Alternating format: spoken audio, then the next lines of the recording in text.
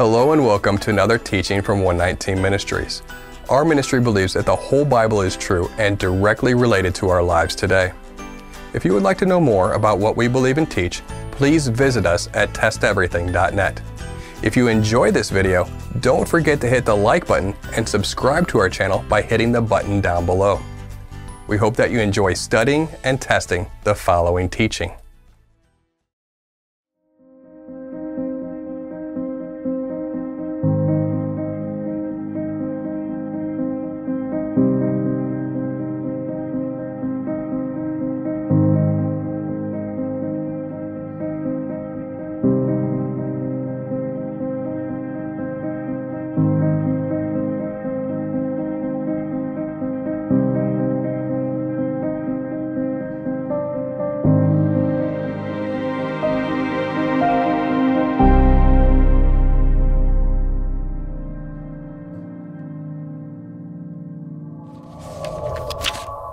Matthew chapter 5, verse 6.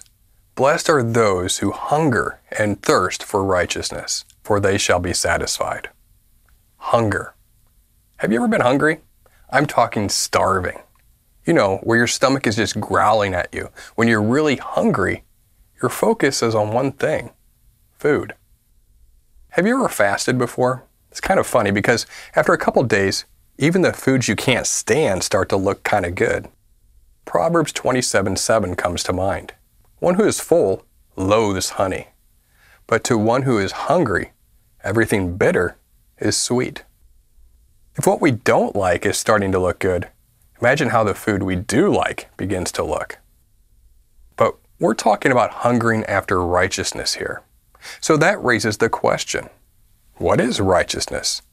Specifically the righteousness that our Messiah is talking about in Matthew chapter 5, verse 6. This verse is taken from the famous Sermon on the Mount. We get some insight regarding the Messiah's definition of the word righteousness by looking at another verse from his sermon where he uses the same word. Verse 20. For I tell you, unless your righteousness exceeds that of the scribes and Pharisees, you will never enter the kingdom of heaven. Here we see that Jesus, his Hebrew name being Yeshua, calls his followers to a way of righteousness that surpasses the righteousness of the scribes and Pharisees. In context, this is talking about Torah observance, that is, keeping God's law. We know this because of the prior 3 verses. Yeshua had just finished affirming the ongoing validity of God's law in verse 17, saying that he did not come to abolish it, but fulfill it. Then he said, nothing from the law would pass away until heaven and earth pass away and everything is accomplished. That is, the end of the age and the consummation of the kingdom, when heaven and earth pass away. He also encouraged members of the kingdom to be great by keeping even the least of the commandments of God's law. Then we get to verse 20, where Yeshua says members of the kingdom must have a righteousness that surpasses the righteousness of the scribes and Pharisees. In other words, Yeshua says members of Messiah's kingdom must be better at following God's law than the scribes and Pharisees. How do we do that? That's what the rest of the Sermon on the Mount is all about. Yeshua sets himself up as the supreme interpreter of God's law, and he gives definitive interpretation in contrast to the teachings of the scribes and Pharisees. As the scholar Donald Hagner writes, since in chapter 5 verses 21 through 48, Jesus defines righteousness by expounding the true meaning of the law as opposed to the wrong or shallow understandings. It is best to understand plerosai here as fulfill in the sense of bring to its intended meaning. That is, to present a definitive interpretation of the law, something now possible because of the presence of the Messiah and his kingdom. Far from destroying the law, Jesus' teachings, despite their occasionally strange sound, penetrate to the divinely intended meaning of the law. So when Yeshua says, blessed are those who hunger and thirst for righteousness, he is talking about those who hunger for a life of Torah observance in accordance with Yeshua's teachings. This type of righteousness or righteous living is like a spiritual bread for us. It's something that we should partake of and truly hunger for. But how do we do that? How is that accomplished in one's everyday life? To hunger is to pursue or yearn for, and to partake is to obey. If you are obeying His ways, then you are following His righteousness. Any other type of righteousness is insufficient for the Messiah's kingdom. Some might misunderstand when Yeshua says, "You will never enter the kingdom unless your righteousness surpasses that of the scribes and Pharisees." This doesn't mean that observing the righteous deeds of the Torah better than the scribes and Pharisees saves us. Yeshua's statement in Matthew 5:20 is similar to what James teaches about faith in the works in his epistle. James doesn't teach that works saves us.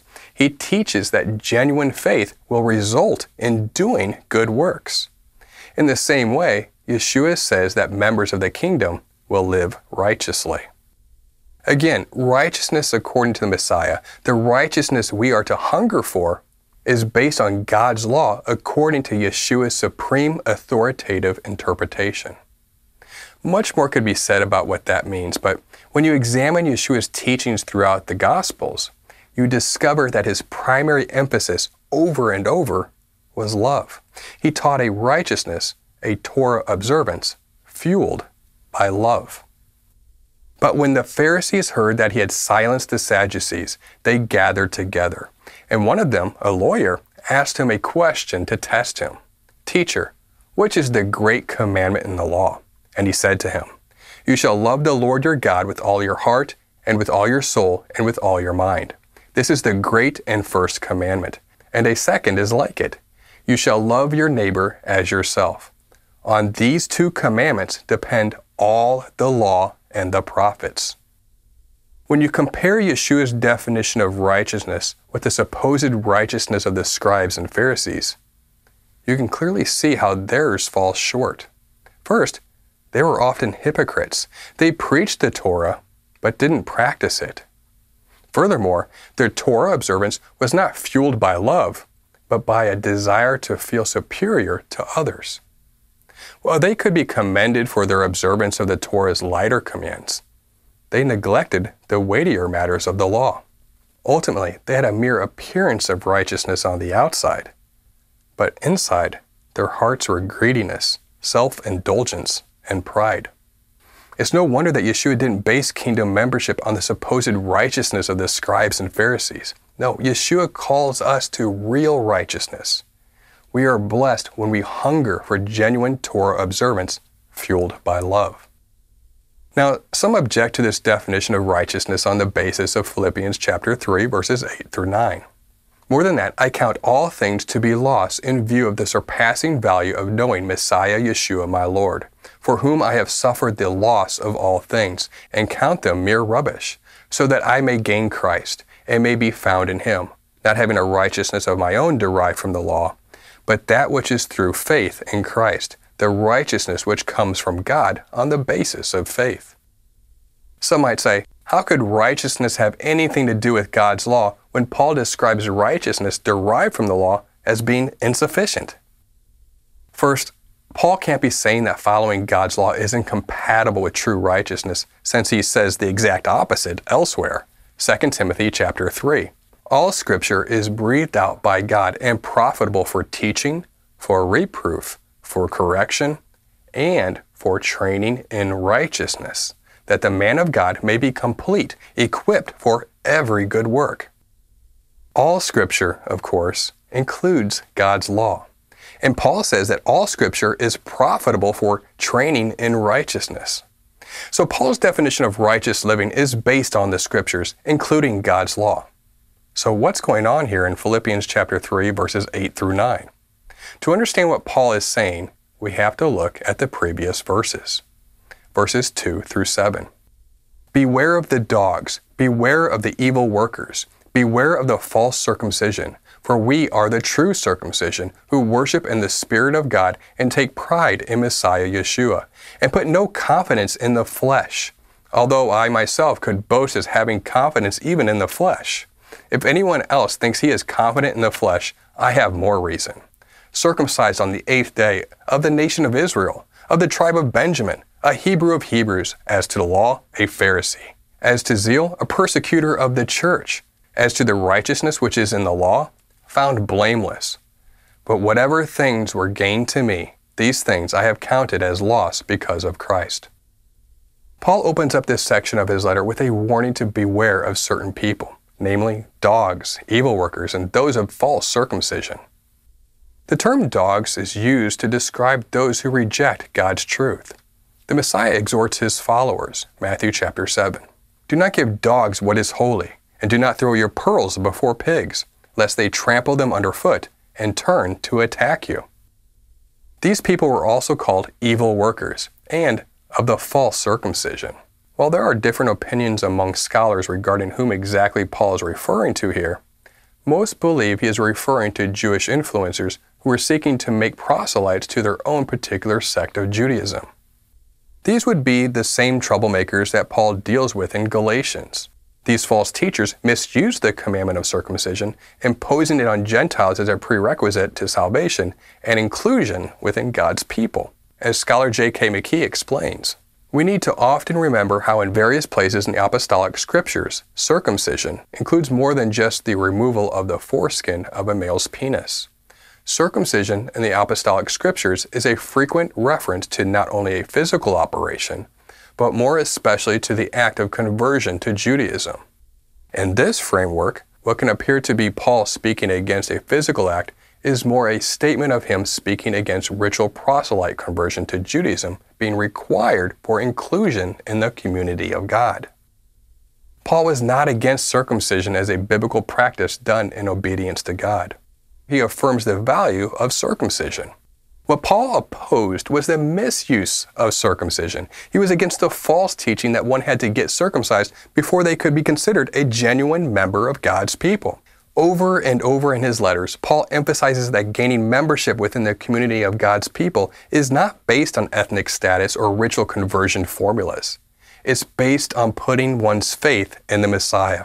That's how we become members of God's kingdom. And then, being a kingdom member means living as one, which, again, is defined as righteous living according to the Messiah. But getting back to our passage, Paul goes on to say, "For we are the true circumcision, who worship the Spirit of God and take pride in Messiah Yeshua and put no confidence in the flesh." Once again, Paul is saying that those of the true circumcision put their confidence in the Messiah. They're not like those of the false circumcision who put their confidence in their physical circumcision.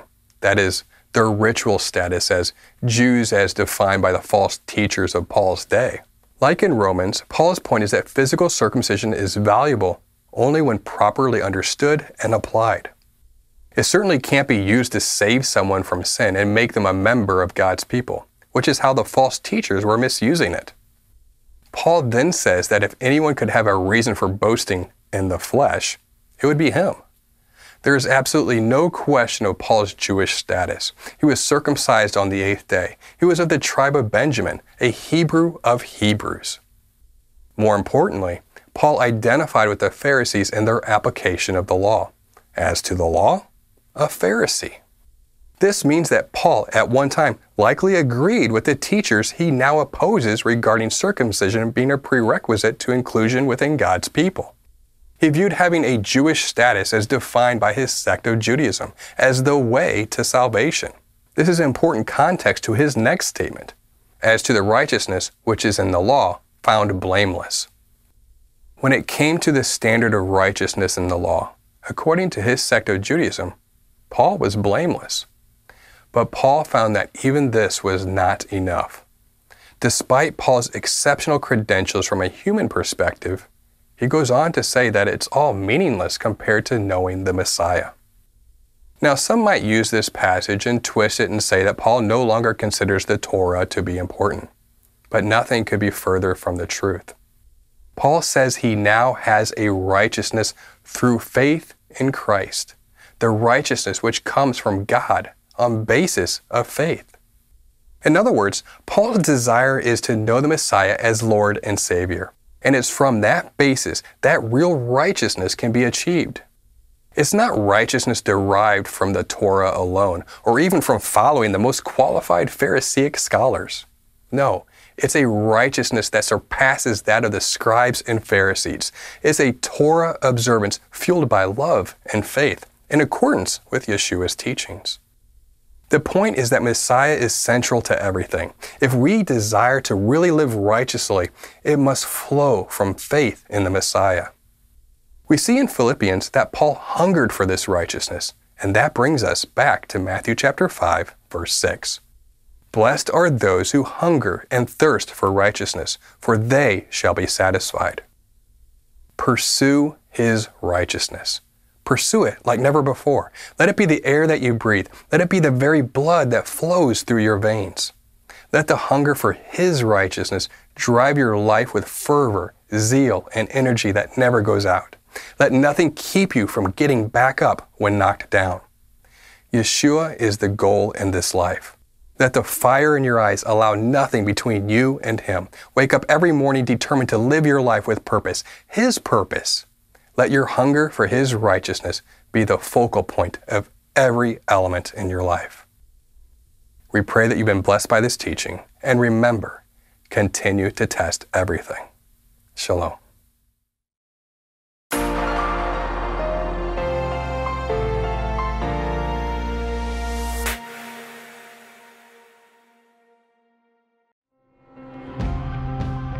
It is because of you, our generous supporters, who make it possible to offer these high-quality teachings completely free of charge. If you feel led to support 119 Ministries so that we can continue this effort, please visit testeverything.net and click on the Support 119 tab. Learn how you can partner with us to take the whole Word of God to the nations.